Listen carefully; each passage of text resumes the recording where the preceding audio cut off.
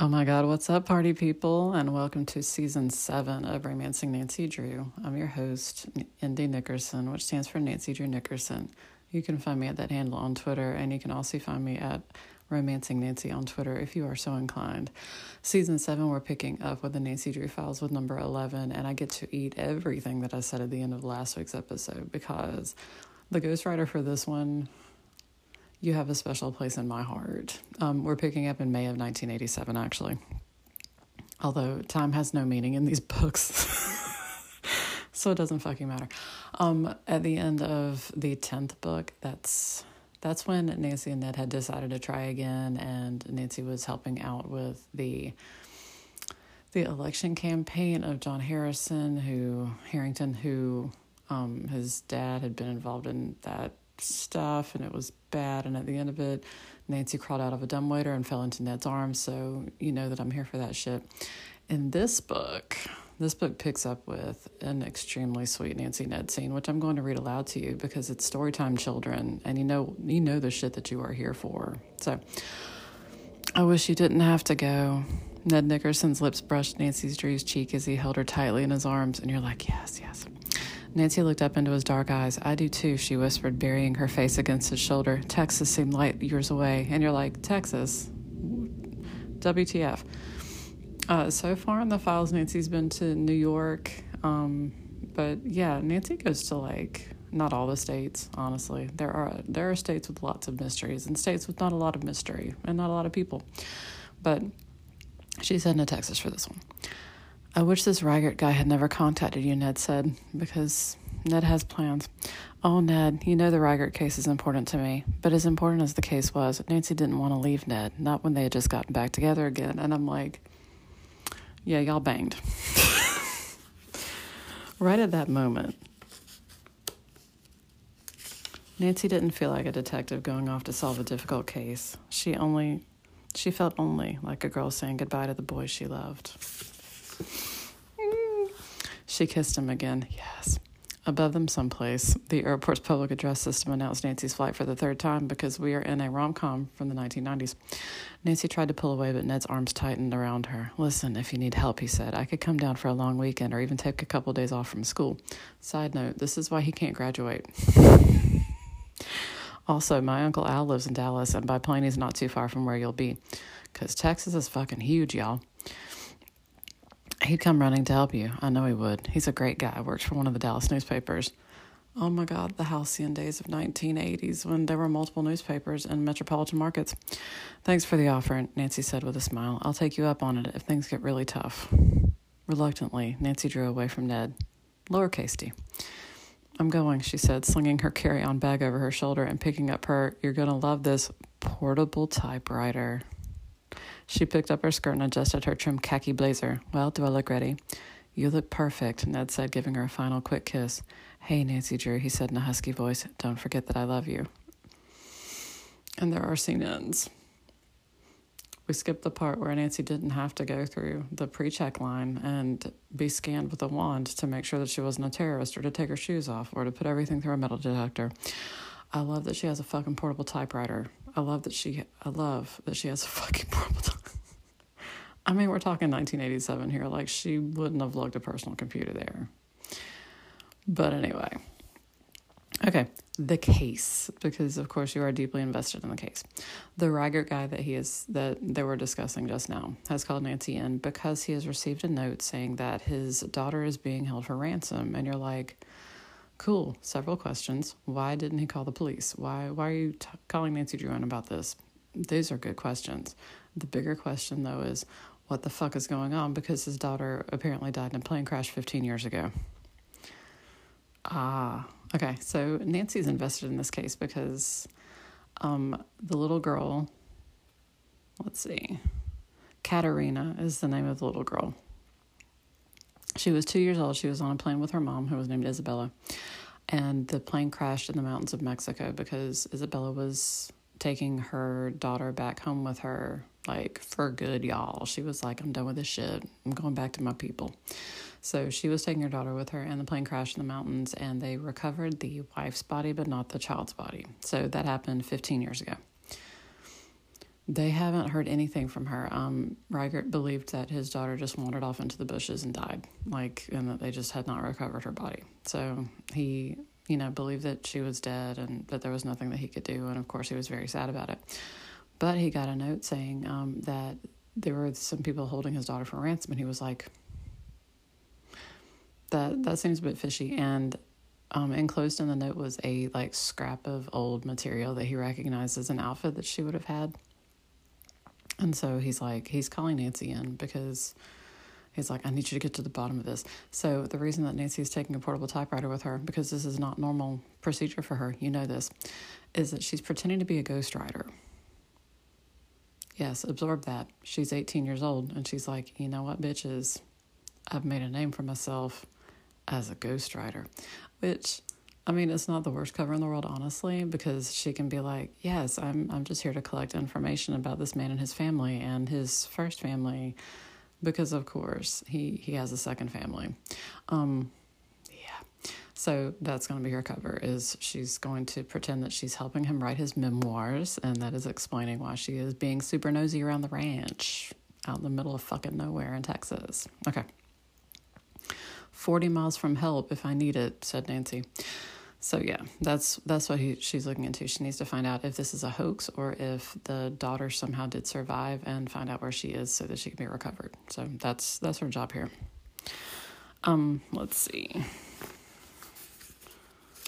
She gets picked up at the airport by Reigert's stepson, who is named Mark. Mark is an asshole. He's 25. He believes that he's charming, and he's wearing cowboy cosplay because he's wearing a fancy cowboy shirt with jeans and snakeskin boots. What makes it a fancy cowboy shirt, you're asking? Fuck you. You don't get to know that. So Mark, of course, all the way back to the ranch is like, you seem super young for a ghostwriter. And Nancy's like, I did not think this through.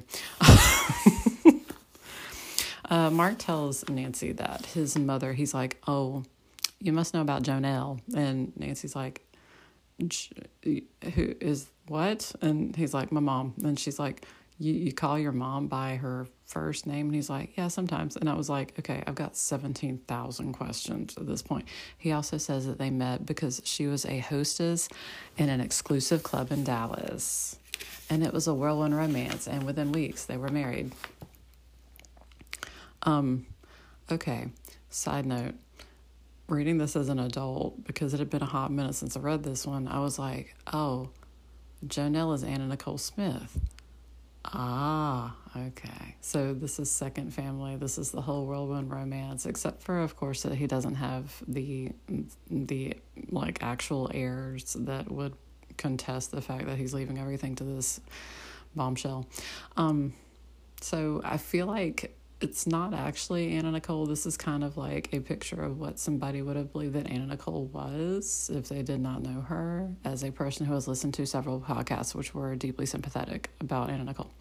So Nancy's like, oh, Mark, do you like working at the ranch? And he's like, hell no, I'm into investments. I'm just dressed like this to be an asshole. And Nancy's like, that seems legit. So they go back to the ranch. Mark points out some white-tailed deer, and he's like, these are pretty much the only native deer around here. And Nancy's like, I'm sure that's going to be important later. When they pull up to the house, Jonelle comes out to greet them, and Jonelle is wearing designer dude ranch clothes. And I was like, please go on. Tight white pants and a silk shirt with silver buttons. The buttons, of course, have the logo of the ranch on them. And I was like, can you be more pretentious? It's fine. Oh, my God. She had a platinum blonde bouffant, and her carefully made up mouth wore a vivacious smile. So anyway, so that's her. Mrs. Reichert says, Mrs. Arguello is going to show you to your room, and she is like 70 and looks like she wants to curse everybody. And I was like, that is the appropriate energy for this. Then Joe Bob, who I was like, yeah, that sounds fake. Joe Bob shambles out to pick up Nancy's bags for her after being summoned. He seems to be just lingering nearby, watching, judging. Look at the baby. So he comes in. Gene, who is the ranch foreman. We couldn't get along without him, could we, Gene? Said Mrs. Reichert. She smiled warmly at him and laid a hand on his arm. Nancy noticed that Jonelle's voice had taken on a soft, almost purring sound that instantly made Gene uncomfortable, and I'm like, y'all banging. The implication is there that she's ready to bang you. It's fine. So far, oh my God, like we need to draw out some stick figures so that you know what's happening. We have Gene, the foreman, who Nancy's like, he's hot. I mean, I'm just going to acknowledge it. We've got Jonelle, who is the second wife, who seems to be a trophy wife, who he picked up at a strip club, like hostess of an exclusive club in Dallas. I'm like, so you had to pay money to get into this strip club. Okay. Mark, her son, who is a dick. Mr. Reigert, who we haven't met yet. Katerina, who is she's the Schrodinger's cat of children. We don't know. We just don't know. We've got Mrs. Arguello, who hates everyone. We've got Joe Bob, who is exactly a Joe Bob. That's exactly what he is. So Nancy meets all these people. When she gets into her room, and I had forgotten how incredibly weird this was. She goes to her room and there's a phone in there, and Nancy's like, can I use this phone to make long distance calls? And they're like, oh, sure. There's another, if somebody is using the house line, there is another line in the office for business reasons. And I was like, I had forgotten all of this. It's so incredibly fun. Of course, there's no cell phones. This is 1987. She has a fucking portable typewriter. There's a VCR. Okay. Anyway. So Nancy asks Mrs. Arguello how long she's been working for Mr. Reigert, because again, she's 70 years old and seems to hate everyone. And she's like, I've got a good feeling about this. And Mrs. Arguello is like, I've worked for Mr. Reigert for 20 years. And Nancy's like, oh, 20 years. So you remember the first wife? And she's like, see, as one does. So you must remember their child, Katerina. And Mrs. Arguello was like, why do you ask? Like, she ain't here for this shit. Then this young girl knocks on the age. She's very pretty, close to Nancy's age, with long dark hair and flashing black eyes. She wore a full skirt and white embroidered peasant blouse and carried herself almost regally. If somebody carries themselves regally in a Nancy Drew book, but they do not seem to be the kind of person who would have reason to carry themselves regally, then they are the person that you are looking for. They are the unfortunate missing orphan. So, of course, as soon as I read this, I was like, you're telegraphing like a motherfucker, but okay. Mrs. Arguello addresses her as Angela and says, I told you to stay in the kitchen. And so she brings a note from Mr. Reigert that's like, come talk to me right now. And so Nancy's like, sure, okay. I've received another ransom note. Mr. Reigert, because I know that you like to fantasy cast in your head, his trophy wife, Jonelle, looks like Anna Nicole Smith. You got that. Mr. Reigert looks like the KFC guy. He wore his white hair long, falling just below his collar, so he's rocking a long one. His white beard was neatly clipped, so, KFC guy. His face was lined, but his blue eyes were still bright and alert, and his voice was strong. He did not start hawking chicken immediately, but, we've got all day. He appeared to be a man of great strength and endurance, and also an enduring love of chicken. No, it's fine. So he received a note that said, still not convinced. Nancy read aloud, how's this per proof? Get ready for the payoff. She folded up the note. I'd like to keep this because it's actually handwritten, because again, it's 1987. What the fuck else are you going to do other than tediously cut some shit out of newspapers? Along with the note came a tiny shoe with a little silver bell tied to one lace, and Mr. Reigert identifies it as one of Katerina's. She was wearing that when she was involved in the plane crash because it was her favorite shoe. It went with her favorite outfit. So, Nancy's talking to him and she's like, so you believe that your daughter's still alive? And he's like, I don't know, but if she is alive, I don't know where she's been, but if she is, she's my only child, my only heir. And Nancy's like, what about your new family? And he's like, fuck them. She's the worst mistake I ever made in my life, and the only thing that Mark deserves is to be booted right off this ranch, him and his harebrained ideas. So he's clearly not enamored with his new family. So you know that if he dies suspiciously, that he won't hear for this shit. He tells Nancy that he's caught his new wife like snooping around his papers, so she doesn't trust him. He doesn't trust anybody, actually. The only person who trusts is Gene, the ranch foreman. He tells Nancy later that he's known Gene since he was in diapers, so he trusts him completely. And Nancy's like, cool. That doesn't mean that he's not a bad person, but okay. So, what Mr. Reiger says is, I want Jean to take you out on the ranch tomorrow. I want you to saddle up and go out and check things out. And Nancy's like, I thought I could. And he's like, get on a horse. So Nancy sighed, feeling very much alone. She wished that Ned were there so she could discuss the situation with him. The next day, she would give him a call. Hell yeah, she would. They had breakfast, which the ghostwriter's like, I'm very proud of this. They're going to have tortillas filled with sausage and cheese and red hot huevos rancheros. And I was like, probably the only Spanish that's going to happen in this book other than the word sí. It's fine. Nancy went to breakfast wearing jeans, a red and white plaid shirt, so I guess she looked like a tablecloth, and tulle leather belt and her cowboy boots. Jean glanced at her approvingly, and I was like, because you like it when girls dress as cowboy Barbie? Like, I mean, that's fine if that's what you're into. But oh my God. Nancy's like, I just got this off the rack at Sears. It's fine. Jean's like, I guess you're ready for your tour. Mark's like, why are you taking a tour? What? And Nancy's like, because your stepdad said I should. He thought I should go out and look at the ranch since I'm going to be writing about it. Shut your face. Anyway, and then Nancy finds out that apparently Mr. Reichert is not at the table, and Mrs. Reichert, Jonelle, Anna Nicole, is like, he's feeling sick this morning. Immediately, alarm bells went off in my head because I know how this works. You have the trophy wife who is like, I got other shit to do and you're super old and he's feeling sick. I was like, Nancy, smell all of his food. But Nancy doesn't do this. He's like, Mrs. Reichert is like, he has like this chronic stomach problem. He'll be fine. And Nancy's like, I will accept that at face value. So anyway. Mrs. Arguello, being the bitch she is, spills coffee on Mark during breakfast, and he's like, watch where you're going. We should fire you, blah, blah. And Nancy's like, I'm bye. Because Jean wants to get out of there, too. Nancy and Jean go out on the ranch. They talk about, like, random things. They talk about cattle, which I'm going to spare you. The one thing that they find out is that Jean says that when Nancy asks about the harebrained ideas, Jean says that, Mark was saying that we should have exotic game on the ranch. Like we should have buffalo and elk and things. And that way we could basically do like a kind of like a hunting preserve. So we'd have to like fence in a massive area and then people could come and they would pay to hunt on our land. They would pay to hunt these exotic animals. And Nancy's like, is that reasonable? And Jean's like, I mean, maybe, but it would be a massive expense, like to fence in everything with like a 6-foot fence to start, and there's not a lot of extra money. So Nancy's like, okay. Nancy spots this animal, and let's see, she says, a funny-looking deer that had spots and big antlers, and Jean's like, what the fuck are you talking about? That is not reasonable. And I was like, sure it is. I don't understand cattle or deer or anything, so sure.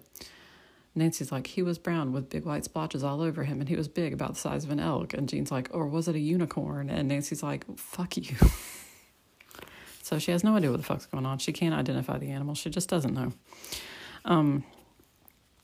Nancy's writing a palomino. That's going to be important later. Jonelle, Anna Nicole, flies out of the house and is like, oh my God, my husband, he's so sick. I think that he's dying. And so they all run into the house, and when they go in there to talk to him, Nancy's like, you sent for the doctor, right? And he's like, Mrs. What's like, he will not have me send for a doctor. And I'm like, you don't fucking care what he wants. You send for a doctor, dipshit. But anyway, Nancy's like, call for one. And he's like, I'm not dying. I just got a bad stomachache. And I'm like, because you've been poisoned. So Nancy goes into the room and she's like, how are you feeling? Are you okay? And he's like, I'm fine. Go find my daughter. So Nancy goes out. She's asking more questions. She goes around and asks everybody questions. She goes and asks Anna Nicole some questions. She goes into her bedroom and sees that it's like, she's seen Mr. Reigert's room, which is extremely sparse. And he's got like a bed and a dresser and a table, and that's pretty much it. And a TV and a VCR. The VCR, of course, is going to be important later. The wife's room is like pink and white and silver and crystal and dresses and like just Anna Nicole. So Nancy's like, what do you know about the first wife for book reasons? And she's like, I don't know. She died in a plane crash, IDK. And Nancy's like, okay, so how did you and Mr. Reichert meet? And she's like, I was working at a dinner club that caters to the very best clientele. And I was like, you were a stripper. It's fine. Like, I mean that honestly. I'm fine with her being a stripper. I just want them to be honest about what the fuck's happening. But this is a book for preteens. It's fine. So Nancy asks her some more questions, but she doesn't really seem all that inclined to answer, especially about his first family. And I mean, I understand. She gets less information from Mark. She goes to see him and he stuffs a thing back in he's like, nothing, I'm doing nothing, it's fine. She mentions the weird deer or elk or thing that she saw, and Mark's like, I don't know what you're talking about. You must be hallucinating. And he's acting weird. And Nancy's like, I swear I saw it. And he's like, you're making it up. I have to go. My broker is waiting. He should have whipped out the biggest cell phone in existence, like Zach on the Saved by the Bell. Then Nancy gets to call Ned. I know you've been patiently waiting for this. It was something that she'd been looking forward to all day, and the familiar sound of Ned's voice warmed her. How's it going out there? He asked her after he'd been called to the phone by his fraternity brother. And Omega Chi, the only fraternity house where it's not constant debauchery and just sex and drugs. Just a minute, Nancy said. Oh, I'm sorry. Have you found anything? Just a minute, Nancy said. She put down the phone and got up to make sure the door was securely closed. She didn't want anybody to overhear. And I'm like, bitch, it's the house phone line. All somebody has to do is very quietly pick up another receiver, but it's fine. Not much, she said in a low voice when she got back to the phone. There's been another note with a shoe that Mr. Reichert says was his daughter's. She told him the details and then added, I intended to talk to him at length today, but he was sick. Sick? Yes, apparently some chronic stomach ailment. It doesn't seem too serious. She rubbed her back, smiling ruefully. Speaking of ailments, I sure could use a back rub. I spent the morning on horseback looking at cows, and I'm really stiff, which, again, I'm like, girl, do you use this often on him back at home? Where you're like, Ned, I'm so stiff from horseback riding. Every single thing I said there was code. Ned chuckled. I thought you were there to look for a lost cow, not a lost girl, not lost cows. Actually, Nancy said, it wasn't a cow that intrigued me. It was a deer, a spotted deer with antlers, but I'm being accused of having an overactive imagination. Apparently such a thing doesn't exist down here. A spotted deer? Ned asked curiously. I can ask my uncle in Dallas. He's a hunter. He is every man, and he does everything that men do, which is report at Dallas newspapers and also go hunting. If anybody would know, he would. There was a silence. Hey, you know something, Nancy Drew? Ned asked in a softer voice. I miss you. I miss you too, Nancy said, her pulse racing at the tender sound of his voice, and you're like, hell yeah. I wish. Her voice trailed away, and she closed her eyes, thinking of the way his lips had felt on hers when they said goodbye at the airport, and you're like, explore that at length, Nancy. Yes, Ned prompted, amused. What do you wish? I wish you were here, Nancy said. She laughed a little. I sound like a postcard. Having a wonderful time. Wish you were here. Ned said, don't tempt me, Nan. I might just get on the next plane and... Hell yeah. At that moment, there was a soft knock on Nancy's door by somebody who was out to cock-block her. Listen, Ned, I've got to say goodbye. Somebody's at the door. Okay, be careful and call tomorrow. I will, she promised and hung up. I need to point out here, I don't know if this is obvious enough to you. This is not normal behavior for the two of them. There's a point at this where she says, I feel like I've just gotten him back and now I'm leaving him again, which is, of course, a reference to their breakup that they've just recovered from. But, this is not normal in, half the books for Nancy to be out of place and to call Ned, daily and give him updates and have him talk to her. I think it really depended on the ghostwriter and how they felt about the relationship. She found a piece of paper that had been slid under her door and it said, come to the stables immediately. You will get all the answers you need. And she looks at it and she's like, I'm sure this is not a trap. It's 100% a trap. Of course it is. She pretty much knows that. She takes a flashlight out there. She goes into the stables. She kicks over a tool leaning against a stall. It fell over with a clank that echoed in the darkness. Nancy paused. And then somebody knocked her the fuck out. So somebody just hit her on the head. She woke up, realized that she was holding a piece of paper that said, does this answer your questions? Get off the ranch, you'll wake up dead. And I was like, yeah, that's grammatically possible. It's fine. So she's got a huge bump on her head the next morning.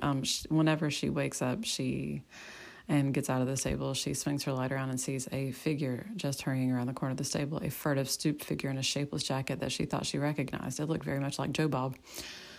The thing is that Joe Bob is the person who wears a shapeless jacket, and as everybody knows, if you borrow an article of clothing that is significant to a person, then everybody's going to mistake you for that person. So I'm just saying, Nancy, I'm just saying. That's fine.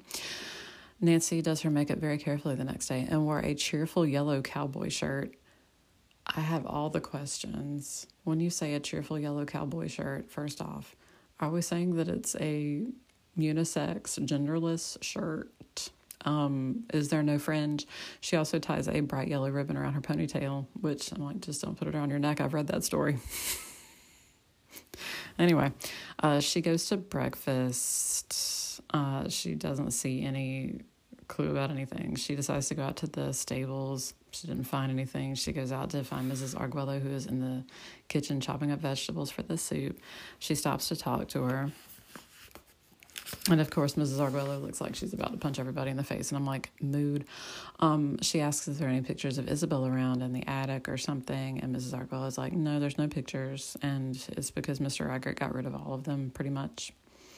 And then she asks about Isabel's family. And then Mrs. Arguello is like, why would they visit here? They have a beautiful palacio in Mexico. And Nancy's like, but this is a pretty big place. And Mrs. Arguello was like, yeah, but back then it was like 2 rooms. Like he's done some significant work here, but back in the day he didn't have much. He just had land. So it sounds like they had an argument. Isabel's parents didn't approve of her marriage. Isabel wanted her daughter to be raised in an aristocratic family the way she had been, like with all the privilege that would be involved. So she was going to take her back home with her, and she had basically said that she was done with the marriage. So I love how Nancy's like, all of this is reasonable and tracks. Nancy does feel kind of connected to this case because, of course, she lost her mom at a young age, and in the files is when she was 2. So it makes sense that she would feel sympathetic toward the character because she's like, what would have happened if like something terrible had happened and her mom had died and Nancy had been like basically thought she was orphaned at that point. So that's why she's kind of connected to it. Nancy asks Mrs. Arguello if she thinks that the little girl died in the plane crash or not. And then, but she acts like she's maybe going to answer, but she doesn't. Nancy finds out that Mrs. Reigert, Anna Nicole, is planning a party for Thursday night, and Mr. Arguello is like, KFC guy is like, Colonel Sanders is like, can we not have super spicy food for stomach reasons? And she's like, why are you so thoughtless about my feelings? And he's like, look, I'll just get the cook to make me something different, okay? And she's like, you are such a doll. Nancy walks in and she's like, I had an appointment, and they're like, we're party planning, so leave. And I'm like, is party planning a euphemism? It's fine. Nancy sees that somebody was apparently eavesdropping outside. She sees a flash of red. When she follows where she thinks the person went, and she sees Angela, who was wearing a red dress, and she's like, I need to talk to you. And Angela's like, no comprendo.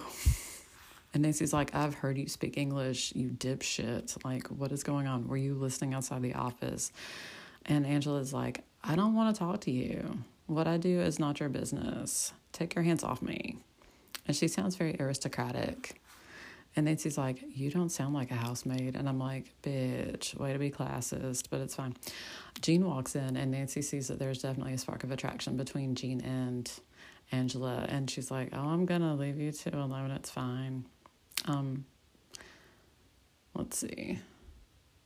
Nancy decides that she's going to go out and see if she can find that weird deer again. So at lunch, she announces that she's going to do that. She asks Joe Bob to saddle up a horse for her.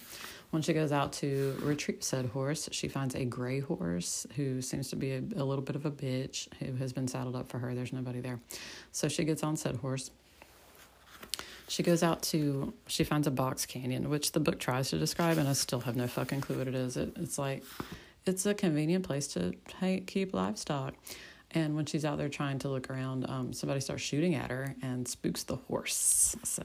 And of course she had let down the reins because she had binoculars.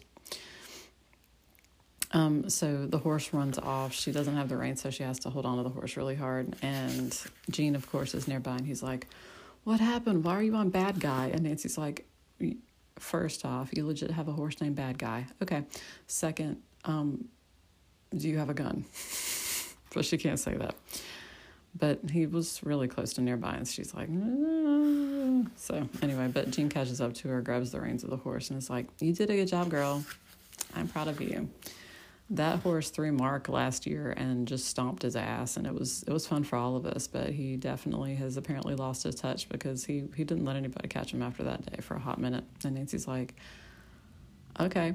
So of course, because she told Joe Bob to put a saddle on a horse for her, and the saddle ended up on the evil horse, Nancy's like, Joe Bob and Jean, they work together. This could explain everything. Nancy asked Mr. Eggert about Jean and Joe Bob, and he's like, I'm sure they're not involved. I'm sure it's somebody else. And Nancy's like, okay, whatever. Jean's like, Nancy, do you want to go to the rodeo? And Nancy's like, and Mr. Eggert's like, you want to go to the rodeo? And Nancy's like, sure, let's go to the rodeo tomorrow. That's fine. It's fine. Yeah. Of course, when Nancy's going to sleep that night, she's like, I feel terrible because I've just been like jostled on a horse. But she couldn't go to sleep just yet. She needed to talk to Ned. And I'm like, yes, you do. She needed to hear his voice and know that he was thinking about her. Yes, you do. And needed his ideas. Working alone, especially in a situation where there didn't seem to be many leads, was terribly frustrating. Ned listened while Nancy told him what had happened since she had talked to him the night before, the crack on the head, the gunshot, and the ride at breakneck speed on Bad Guy, and the encounter with Angela. After a minute, he said, I don't like the sound of things down there, Nancy. There was a note of real worry in his voice. You could be in serious danger. You don't even know who to trust. Oh, I don't think there's much danger, she said as lightly as she could, belying the fact that she'd been fucking hit on the head the night before. The real problem is not somebody shooting at her. How dare I forget? The real problem is not being able to put any of this stuff together. There are the ransom notes and the notes I received last night, which are an entirely different print. Now there's a horse that nobody saddled and a gunshot that might or might not have been accidental. Something else puzzles me too, and that's the way Angela behaved this morning. I have the feeling that she's a rather unusual housemaid, but none of this points to the whereabouts of Katerina, that is, if the girl's still alive. And I'm like, you've unraveled everything in that one paragraph, sweetie, but it's fine.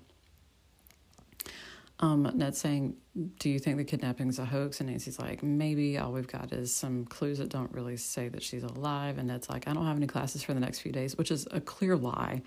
How about if I fly down and give you a hand? And Nancy sighed and closed her eyes, thinking how wonderful it would be to have Ned with her. It would be too difficult to explain his presence on the ranch. I'm like, it would be perfect for you to be like, oh, hello, this is my new husband. We're going to be banging. But maybe he could help her in a different way, if he was willing, of course. If you want to help, she said, maybe you could go to Dallas and see what you can learn about Jonelle and Mark Blake. And Ned's like, sign me up, bitch. I'm there with bells on. So he's like, I'll go stay with my uncle. I'm sure that he'll lend me a hand with all the research. And then Dallas wasn't very close, but it was a lot closer than Emerson College, and she felt better just knowing that Ned wanted to help. Their relationship had been uncertain for a long time, and his concern meant a lot to her. And I'm like, it wasn't uncertain for a long time. It was just that one case. Suddenly, an enormous yawn overtook her. I'm really tired, Ned, and I ache all over. I'd better call it a night. And I'm like, get your ass over here and give me a massage. Take care of yourself, Drew, Ned said tenderly. Stay away from wild horses and dark stables, and hang in there. Then, of course, after she's tried to sleep for a little while, somebody comes to her room, opens the door, and it's like, Nancy Drew, are you awake? And she's like, oh, well, I am now. Mr. Eggert has received a video cassette. Oh, my God. So they go to his room and put the tape into the VCR. There's a young woman who has dark hair and dark eyes who is bound with her hands behind her back and her ankles lashed together, struggling against her bonds, trying to get free. Her eyes are wide. She's wearing like regular clothes for down there. Now, do you believe we have your daughter? And yeah, Nancy's like, you don't know who this is. They take her gag off, and she's like, please, Father, help me. They'll hurt me if you don't pay the ransom. They're going to kill me. Please do as they say. I beg you, pay the money. And he's like, I'm going to go get the money tomorrow. And Nancy's like, it's $500,000. I just need you to know that. And unmarked bills. When we have the money, you get the girl. Nancy's like, at this point, don't you think you should get the sheriff involved? And Mr. Eggers is like, fuck no. Like, I know the sheriff, and he is a toothless idiot. I am not getting him involved. I called you here to deal with this shit. And if you can't, then you might as well go ahead and leave. Before that, Nancy's like, does your daughter have any sort of distinguishing characteristics, a birthmark, some way that we can like get them to prove that she's who she says she is? And Mr. Eggers like, yeah, she has a small strawberry-shaped mark on the inside of her right ankle. And she's like, okay, so now we know that we can ask them for, like, show us her birthmark. So the next day, Nancy decides to get on her horse and go out to the Box Canyon again to track down the mysterious animal. But, a huge flash flood comes in, basically. A huge gully washer is what she calls. She calls Ned, and Ned says he hasn't been able to find out much because he went to the club, and the club basically threw away her application because she left the club within 6 weeks and got married. So there was that. So she knows that he's in Dallas, so that's cool. They go to the rodeo, Nancy and Jean do. Jean points out that Joe Bob serves as a rodeo clown. They talk for a second about bulls and things, and so Jean's like, you really need to see Tomboy, who is the absolute badassest bull that's up here. So Nancy climbs up to look into the stall, and you're like, I know where this is going, and somebody shoves her in. So of course the bull charges her. Nancy tries to get out. The bull scrapes her with its horns, and then some cowboys get in there and get him out of there. Jean's like, what the fuck happened? How did you end up in the stall? Did you fall? And Nancy's like, no, I was pushed. And he was like, who the fuck would push you into a stall with that jackass? And the cowboy who helped save her comes up. He never gets a name. He's not Ned. Comes up and is like, yeah, I saw it. Somebody pushed her. The person was dressed as a rodeo clown. And Nancy's like, Joe Bob is dressed as a rodeo clown. And again, if you are the distinguishing characteristics of somebody else, and that's what you're going to be mistaken for.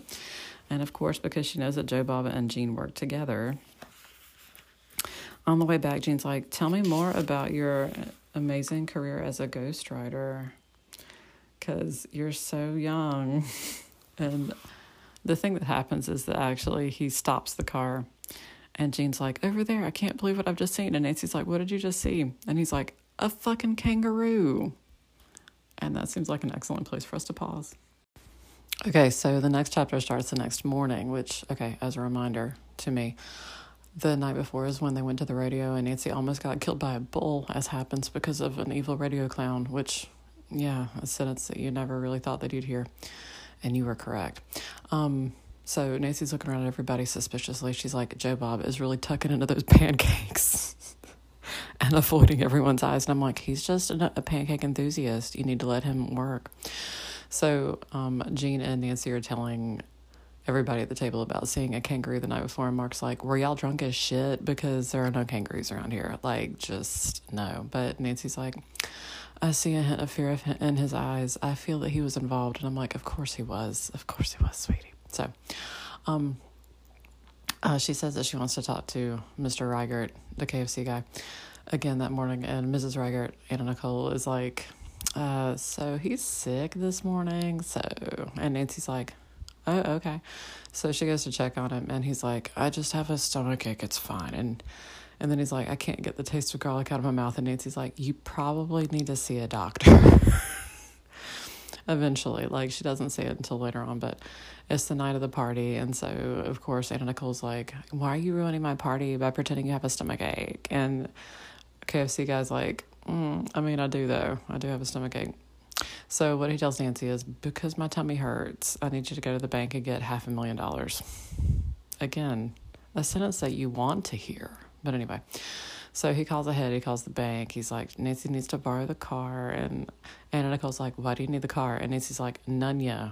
So Nancy goes to the bank. She looks around and she's like, this bank is actually not as nice as any of the banks back home, because my father, the inventor of toaster strudel, loves him a plush bank. But anyway, so she goes to talk to the bank manager, and he's like, this is a shit ton of money.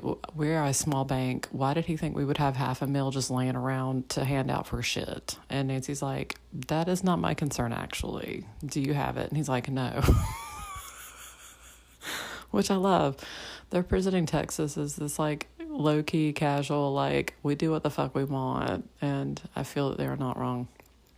He says, look, I'll have it later. The armored car will be here at 5. And Nancy's like, and he says, so he can get it tomorrow. And Nancy's like, tomorrow's not good enough. He needs it today. And the man's like, fine, I'll bring it out tonight. And Nancy's like, you're coming to the party, right? And he's like, no, fuck no, I'm not going to that party.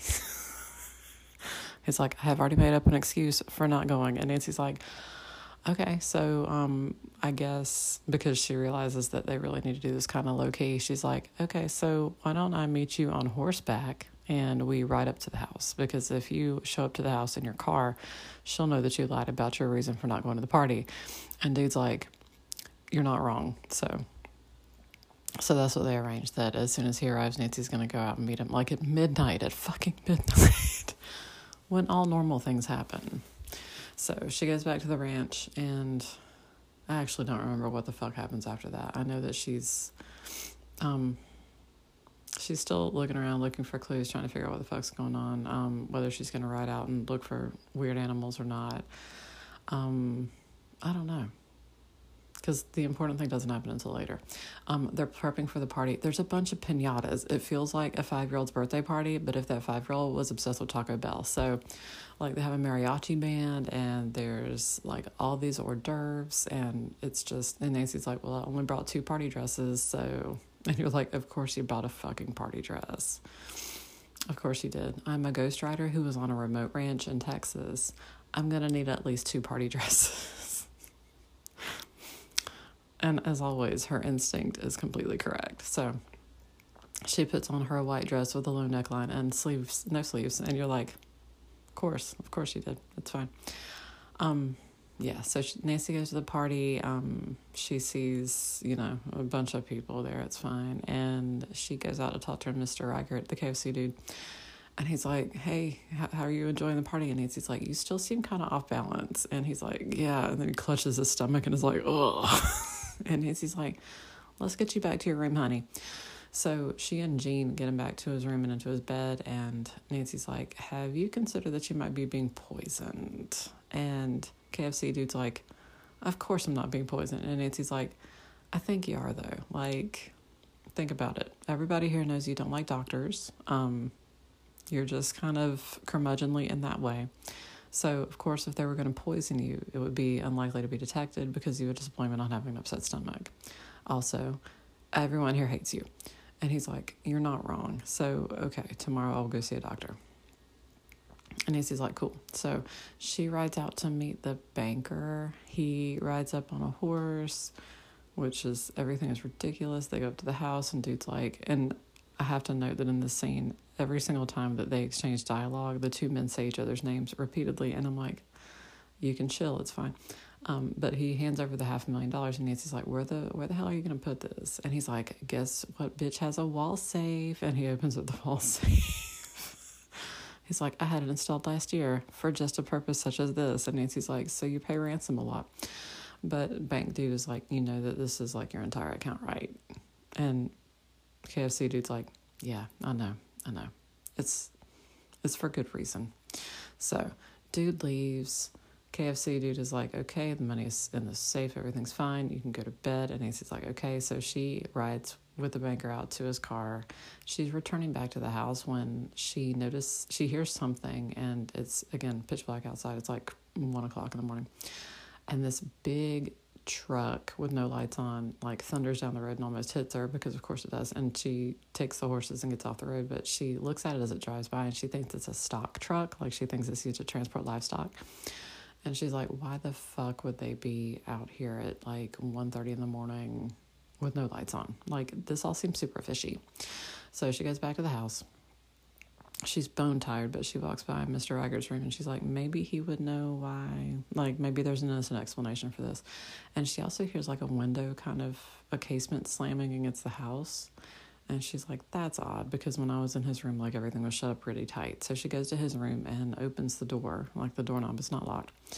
And she's like, Mr. Reichert, are you awake? And he's like, what the fuck? What? How are you in here? Like, the door should be locked. And he's like, it 100% wasn't. Also, your window's open. And he's like, no, it's not.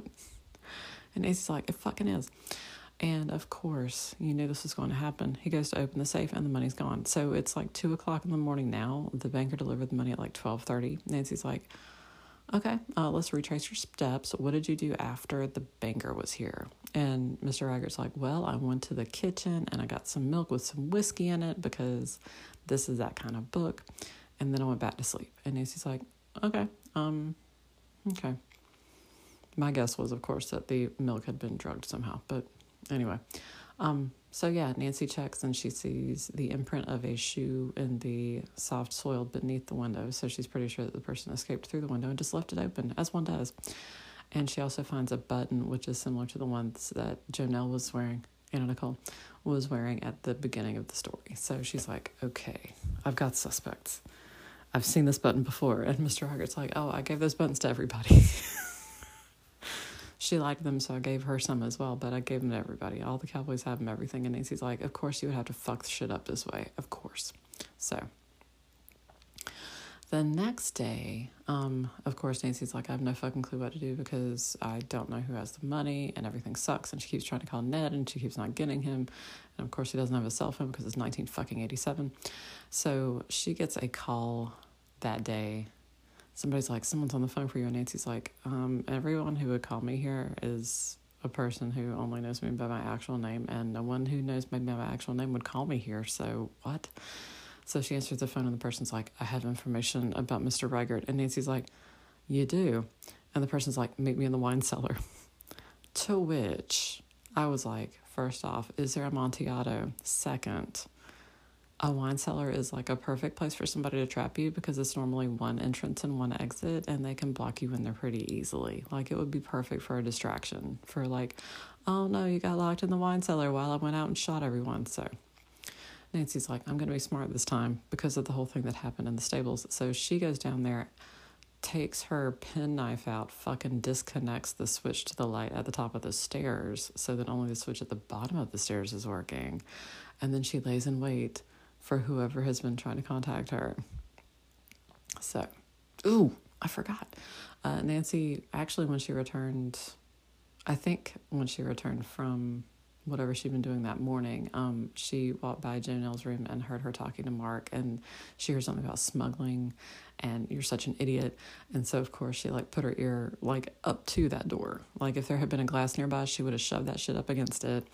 And of course, like Mark opens the door and catches Nancy eavesdropping, and he's like, what are you doing? And like grabs her and pulls her into the room and is like, I don't know what your game is, but what are you doing? And Nancy is like, and then fakes some big ass tears and is like, I don't know why you're trying to hurt me. I was just walking by. And they may not exactly buy it, but they're like, okay, well, it's fine. Go back to your room. It's fine. Stop crying. And Nancy's like, yeah. So that happens. So now she knows something about smuggling that's involved with those two. Yeah.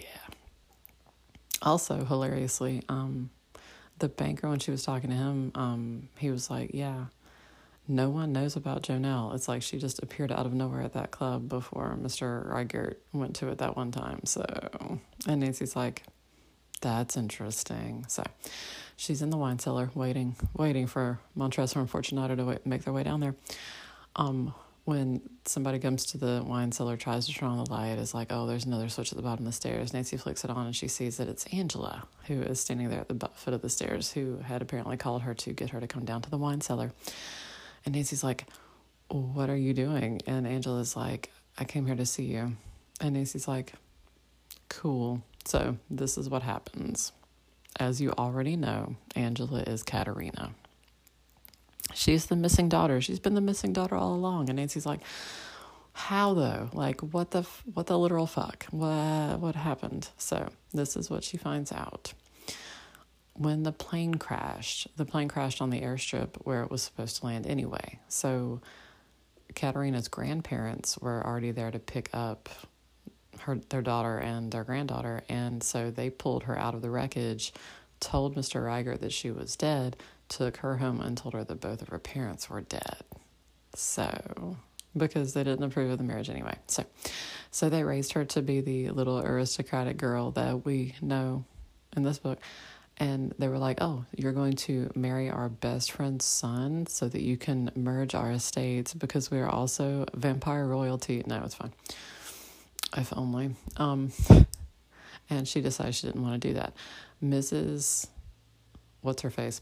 The 70-year-old witch, who I love. I mean that in all the positive ways. Went down there to see them, saw that Katerina was actually still alive, and told her that her father was still alive. And she was like, well, I have to visit him. I have to meet him. It would be, I just can't. So she goes up to see him, and when she arrives, she finds out that he's, of course, like just gotten remarried, and he has a new son, and she doesn't know exactly the best way to break the news to him. So she just kind of hangs back and pretends she's a housemaid, and it's fine.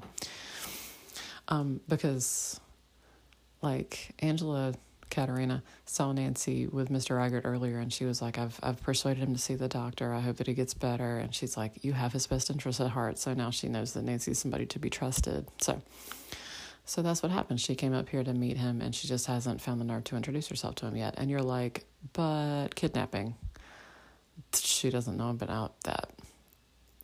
About the poisoning, the old lady knows about that because she spotted Mark putting some sort of white powder on the plate that he was eating from the night of the party. So she's actually found the vial in Mark's room and brought it of what she saw him leaving on the plate. And so Nancy's like, yes. So she grabs the vial and is like, okay, I'm going to go have this analyzed and it's going to be fantastic. And I love it when a plan comes together. And then they hear somebody at the top of the stairs who's like, who's down there? And Nancy's like, I must hide all the evidence. And it ends up being Gene, the foreman, who was like, hey, so have you told her everything yet? Because he knows everything, of course. He knows who Katerina is, and he's decided that as soon as Mr. Reichert knows, he's going to announce his intentions to marry her. Because, of course, he's like, she's a good girl. I love her. Anyway, so Nancy's like, okay, so I know that Mark is trying to poison Mr. Reichert, and also that your father got all this ransom money to get you back, Katerina. And Katerina's like, what the fuck are you talking about? And Nancy tells her about what happened. And she's like, I'm not being my poor father. Like, oh my gosh, no, this is terrible. And Nancy's like, it is terrible. I have a feeling that they probably haven't spent the money yet, so we've still got a chance, but... And she asked Katerina about the cloth and the shoe that were sent with the ransom notes, and Katerina's like, oh, well, I brought those with me kind of like as a proof of her actual identity. And she put them up in the attic with her mom's things because that felt like the natural place for her to put them. And so apparently somebody discovered them and has been using it that way. Nancy, when they discovered the robbery, was like, so who else knew the combination? And Mr. Reichert's like, well, everybody in the house knew I had a safe in here. And Nancy's like, again, bad. He had written down the combination in the same drawer with the wedding photo. The wedding photo was displayed in the VCR tape of, oh my God, Dad, help me, that he received. And Nancy can clearly tell that the girl isn't the same girl from the video, and she asked to see the birthmark, and of course, Katerina has the birthmark, so she's confirmed her identity. I was like, or she found out about it and found a Sharpie, but it's fine. It's fine. We're too close to the end for that to be the plot twist. So... Jean's like, oh, BT Dubs, there's somebody outside who says he knows you, and his name is Ned. And Nancy's like, oh my God. So she goes outside and talks to Ned. Ned has discovered that Jonelle and Mark are not even related, so that's fun. And also they swindled somebody else in Dallas out of some money before they set their sights on Mr. Reichert. So they're just a con artist duo. And he's just posing as her stepson, or her son, I guess. Anyway, which... weird, creepy, incest. It's fine. Anyway, so Nancy's like, okay, I've pretty much got everything figured out. I've just have one last thing to check on. So she and Ned ride out to the Box Canyon in question, and they find the weird deer with the huge antlers, and they find the kangaroos, of course. And Nancy's like, okay, where did these come from? And it's like, Asia. Ned is the encyclopedia that you did not know that you needed. He's here for you. He's like, I've seen these at zoos before, because Ned memorizes shit. Anyway, so Nancy's like, okay, I think I've got everything figured out. So they hatch an elaborate scheme with some role playing, because of course they do. So the next day they put their plan into action. They're at breakfast. Ned is staying there. Oh, snap. Where did he stay? So many questions. Anyway, so Ned's there at breakfast, and he's being introduced as Nancy's friend, and I was like, or fiance. I mean, why not? Let's just rip that Band-Aid off. It's fine. They're not engaged. It's fine. Anyway, so they're all there, and the old lady comes in, and she's like, oh my God, the housemaid is dead. And everyone's like, what the fuck? So they all run in there, and they see Katerina on the floor in like the study or some shit with the vial of white powder in her hand, as though she's like taken it and had died as a result. And Nancy's like, this vial of white powder seems significant. And then she's like, and look, a button also seeming significant. I'm sure that the police will be able to dust this for prints and find out who murdered this poor girl. And immediately Mark and Jonelle attack each other. So Mark is like, Jonelle's like, I can't believe you would do this, Mark. I can't believe you would try to frame me for this. And Mark's like, I don't know what the fuck you're talking about. I did not do this. So this was 100% you. And so he pulls out a gun. Of course he does. So they're going back and forth. And it's like, you got greedy and you wanted to smuggle exotic animals. And he's like, what about this ransom money? Because Nancy's like, she was not going to tell you about that ransom money. Just takes a step back because she's here to incite some shit. So they go back and forth at each other. Mr. Riger's seeing all of this because they did not prep him ahead of time. Nancy was afraid that he would just give all the shit away. So he's watching this, and eventually Nancy's like, oh, because they're like, we're going to press charges. I can't believe you did this, and you stole the ransom money and blah, blah. And she's like, you'll never see your daughter again unless you let us leave and not press charges until after we're gone. And I was like, or never. It's fine. And she's like, yes, my friends have her, and we will only return her if you let us leave. And Nancy's like, or she's right here. And so Angela/Katerina sits up and is like, hi, Dad. And I'm like, y'all just trying to give this bitch a heart attack. Just, okay. Anyway, so he's like, oh my God, you're my daughter. And she's like, yes, Daddy, look at this birthmark. And she shows it off. And he's like, oh my God, it's you. Because, of course, he's like, I'll do anything to get my daughter back. And she's like, oh my God, yes. So then Mark's like, fuck this shit. And like brings his gun up. And Ned just steps over there, disarms him, and just tackles him and Jonelle to the floor and just stands over them and is like, that's right, bitch. I love it. We cannot help but stand. So they call in the local sheriff, who, again, the main guy has refused to call for this entire fucking book. Apparently he's okay if you've already apprehended the suspects. So that's cool. Jean and Katerina are going to get married soon. Mr. Eggert's like, what would you like, for getting me my daughter back because I owe you everything? And Nancy's like, I think I would like a walk in the garden with Ned. And Ned's like, that sounds perfect. And I'm like, again, with the code, guys, we know y'all going to go bang, and we're here for it. Just give us another chapter. It's fine. So that's how it ends. Yay! The next book is another book about kidnapping and ransom, which makes me think that when they were going through and approving the ghostwriter planned outlines, that they were like, nah, it's fine. Sure, we can have another ransom right immediately after. So that's what we're going to be tackling next week. So, as always, stay sleuthy, my friends.